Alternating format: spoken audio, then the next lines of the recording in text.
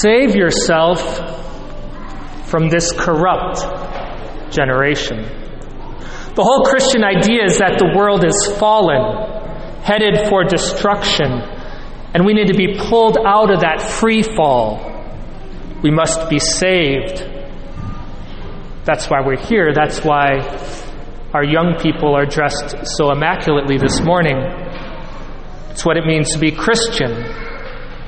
Sometimes, I don't know if we fully grasp that reality, though. Some of us can be playing patty cake with the world. St. Peter, in our first reading, this is at the first Pentecost. Peter was exhorting them, save yourselves from this generation, this corrupt generation. My friends, this world, this generation is corrupt. It's headed towards destruction. You have to save yourself from it. And if that time, the time of the apostles, was corrupt, how much more is our generation today? You don't have to look further than this past week down at our capital. Just this past week, our governor signed 3 laws, one to protect abortion rights, one outline conversion therapy, one protecting gender-affirming care. There's also one that will become law, which will legalize recreational marijuana use. I'm not going to touch on these specifically today. One or more of them may sound to you, oh, that's not too bad. But in fact, all of them are contrary to the law of God. They all are evidence of a very corrupt generation. But when St. Peter spoke about being saved from this corrupt generation, he wasn't just referring to getting baptized, repenting, having your sins forgiven, as that being all that there is. Yes, baptism is the first and most important step in that being saved from the corruption. But St. Peter meant more than that. He wasn't just referring to having your name included on the list, being registered as a parishioner. No, he meant separate yourselves from this generation. Be different. Don't live as they live. Protect yourselves from being corrupted by this generation. Today we have 20 beautiful young people in front of us who will receive their first Holy Communion. 20 beautiful, innocent souls who will encounter Jesus in the most profound way possible, the most intimate, the most personal way possible this side of heaven. How do we protect their innocence from this corrupt generation? For a number of centuries, you may know this, that the age of First Communion was actually the age of 12. It wasn't until children were 12 years old that they would receive their first Holy Communion. However, in the year 1910, St. Pope Pius X lowered the age from 12 to the age of reason, 7 or 8 years old. And in doing so, he said this: when we look at the pages of the gospel, they show clearly how special was that love of children which Jesus showed while he was on earth. It was Jesus' delight to be in the midst of children. He embraced them. He blessed them. He said, "Let the little children come to me and do not hinder them. For to such is the kingdom of God." It is clearly seen how highly Jesus held their innocence and the open simplicity of their souls on that occasion when he called the little child to him and said to the disciples, "Amen, I say to you, unless you turn and become like little children, you will not enter the kingdom of heaven. Whoever receives one such little child for my sake receives me." End of quote. St. Pope Pius X would say, children who are in a happy state of innocence and purity of soul, who amidst so many dangers and seductions of this present time have a special need of this heavenly food. He further added that he hoped by lowering the age of First Communion, it would bring about that children, even from their tender years, may be united to Jesus Christ, that they may live his life and obtain protection from all danger of corruption. So if children 100 years ago or so needed protection from the dangers and seductions, what about today?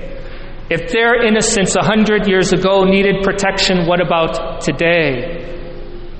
Pope Pius X recognized that Holy Communion given at a younger age and more frequently would be protection from the corruption of this generation. Holy Communion is the shortest, surest, safest way to heaven. As your pastor, I am doing and I will continue to do everything in my power to protect the innocence of our children. Unfortunately, I think we as a church have resigned ourselves to the fact that our children will grow older, they'll get corrupted, lose their innocence, their purity, drift away from the church for some time, but then hopefully they'll come back. It happened to many of us, and so we resign ourselves to the fact that it'll happen to our children.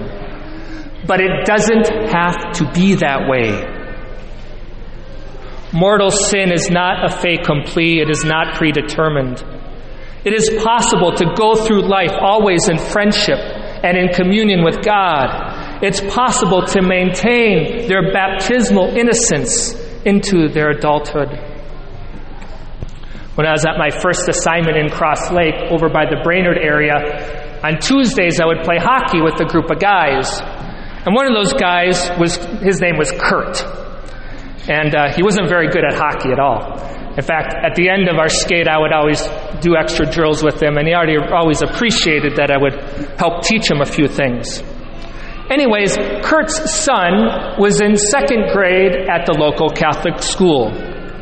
And towards the end of that school year, after his son had received his first Holy Communion, Kurt told me that he was going to have his son go to the public school next year. He said that, quote, he needs to get out of the bubble, end quote. And I said, wait.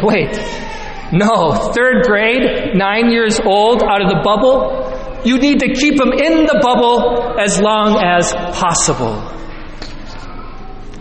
As you'll find out, being Catholic, investing in Queen of Peace Parish and School, being a part of this community, it's not just about protection, though.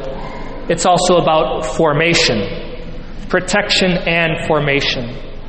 Here, coming to Mass, being a part of our small groups, our discipleship groups, being involved at our school, even just being present at our social events. Yes, it protects us from the harm out there, but it also forms us in the truth, the goodness, the beauty of the gospel of our Catholic faith. And so then when we go into the world, our daily lives, and encounter the corrupt generation, we know how to deal with it. So when our children finally grow up and have to leave the bubble, they're formed well, so they know how to recognize the lies. They know how to confront the evil. They know how to navigate the dangers the world throws at them. At Queen of Peace, it's not just about protection from corruption. It's about formation in Jesus Christ and the Catholic faith. Peter was calling the people to be part of this new group, this church, the way, at that first Pentecost. Scripture describes how the first Christians in those days, how they lived the communal life and held everything in common. They shared life together. Our generation is a corrupt generation. If it was necessary for the early Christians to save themselves, to separate themselves from that world and live community together, how much more necessary is it for us today? Jesus said, enter by the narrow gate, for the gate is wide and the way is easy that leads to destruction. and those who enter by it are many. For the gate is narrow and the way is hard that leads to life, and those who find it are few. Out there, that's the wide gate. It leads to destruction. The narrow way is here at Queen of Peace Parish and School. It is hard, yes, but it leads to life. It's hard to live intentional, countercultural community, but it is here and it's life-giving. Jesus said, I have come that they may have life and have it more abundantly. My friends, we must continue to build a Christian Catholic culture here at Queen of Peace and School. We must protect the innocence of our young people. We all must invest more of our time, more of our talent, more of our treasure here. Our community needs to be stronger. We need everyone. We need you and we want you. Save yourself from this corrupt generation.